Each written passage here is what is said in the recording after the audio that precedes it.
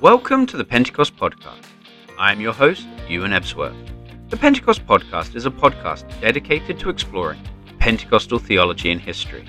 If you're a Pentecostal who is passionate about theology, or someone discovering Pentecostalism for the first time, then join me in exploring Pentecostal theology and history through this podcast. This episode is part 6 of our The Church and the Full Gospel series, based on the book Toward a Pentecostal Ecclesiology, the Church and the Fivefold Gospel. In this episode, we're going to explore Jesus as the returning King and the eschatological nature of the Church and the Kingdom of God. This section of the book begins with the ascension of Jesus. We read in Acts 1, 6-11. So when they had come together, they asked him, Lord, will you at this time restore the kingdom to Israel?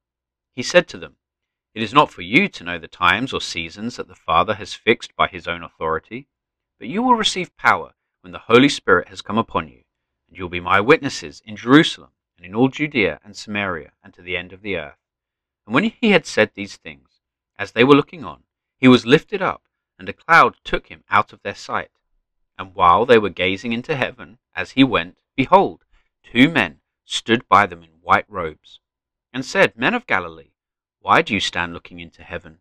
This Jesus, who was taken up from you into heaven, will come in the same way as you saw him go into heaven.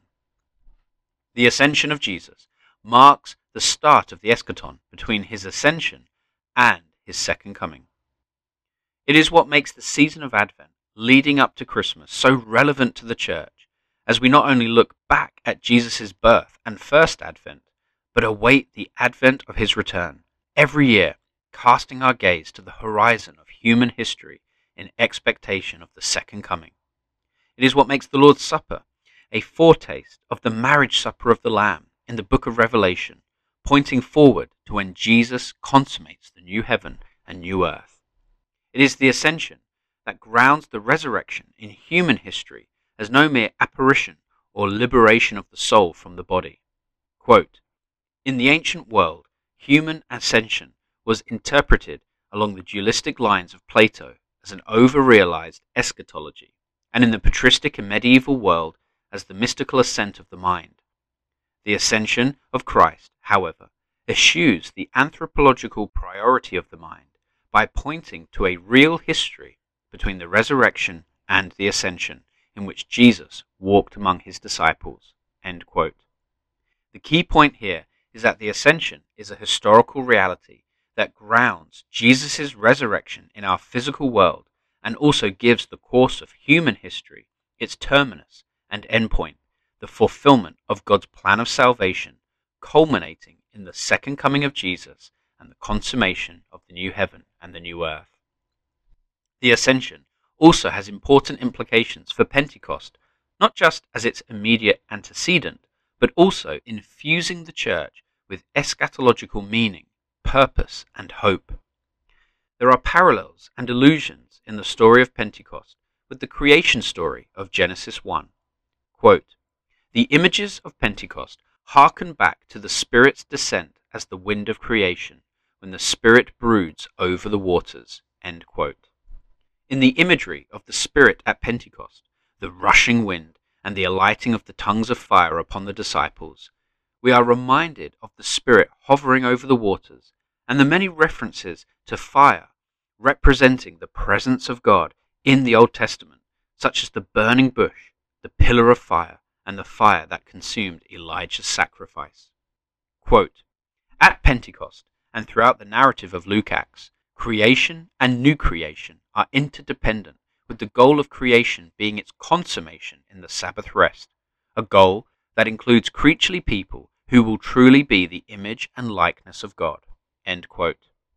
As Frank Macchia, one of the contributors to this section of the book, points out, Spirit baptism is connected to eschatology as an integral part of the empowerment and identity of the Church to fulfill the kingdom of God. However, Macchia makes an important distinction between the Church and the kingdom of God. The kingdom of God serves to call the Church back from error whenever it strays, to bring the Church back to repentance when we fall short of the kingdom. It is the prophetic voice producing revival and renewal in the Church, and it provides the Church with its mission in the world. Yet, although the church and the kingdom of God are separate and distinct, there is still a correlation and a relationship between the two. The church functions, in the words of Machia, as a sign and instrument of the kingdom of God in the world. As an instrument of the kingdom, the church's primary means of ministering the truth and reality of the kingdom is through the preaching and proclamation of the word of God. Quote, "The scriptures are not simply a list of infallible propositions, but are rather a living witness that calls the church to the unfinished business of its devotion to the kingdom of God in the world." End quote. This brings us to the writings of the Apostle Paul and the metaphors he uses to explain the hope of the resurrection and its connection to the ascension. Paul speaks of Christ as the first fruits, the Holy Spirit as the down payment of our salvation, and the Holy Spirit as the seal of our salvation and redemption. Each of these metaphors speaks to a future fulfillment. The first fruits of the harvest was the first crop, the rest of the harvest being gathered afterward. The down payment is a guarantee of our inheritance as children of God. The seal is a mark of ownership and election and protection on the day of judgment, much like the blood smeared over the doorposts protecting the Israelites during the Passover. Finally, we come to the Lord's Supper and communion as an eschatological sign. There are two components to the Lord's Supper, one that points backwards to Jesus' sacrifice on the cross, and one that points forwards to Jesus' return.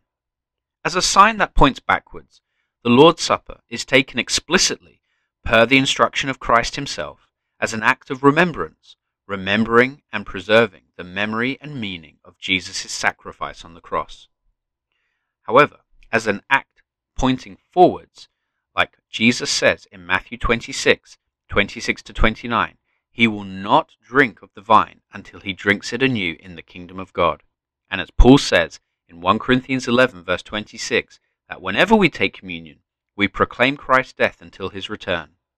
Therefore, partaking of the Lord's Supper until Jesus' return is a foretaste of the consummation of Christ and the church as the bride of Christ in anticipation of the messianic marriage banquet in the new creation. In communion, the church models the unity to come in the new creation. Communion would certainly have been included in what Jude describes as the love feasts of the early church in Jude 1 verse 12. Our unity and love for one another points forward to the ultimate reconciliation between heaven and earth. What are my key takeaways? The messianic connotations to the Lord's Supper is one further reason for its importance and arguably its centrality in our worship. In partaking of the Lord's Supper, we await with expectation Jesus' second coming as the returning King and enter into communion with Christ in his absence. One very fascinating point of correction the chapter makes is the biblical worldview of heaven and earth. Quote, "Yet the ascension was not understood by the ancient world as some place called heaven that is above the earth. Heaven and earth are interlocking universes existing simultaneously, not a different place in time and space in the beyond." End quote. This has implications for the real presence of Christ and possibly explains, speculatively, how Christ could be present in the Lord's Supper despite being physically absent from the earth. I was also struck by the distinction between the church and the kingdom of God.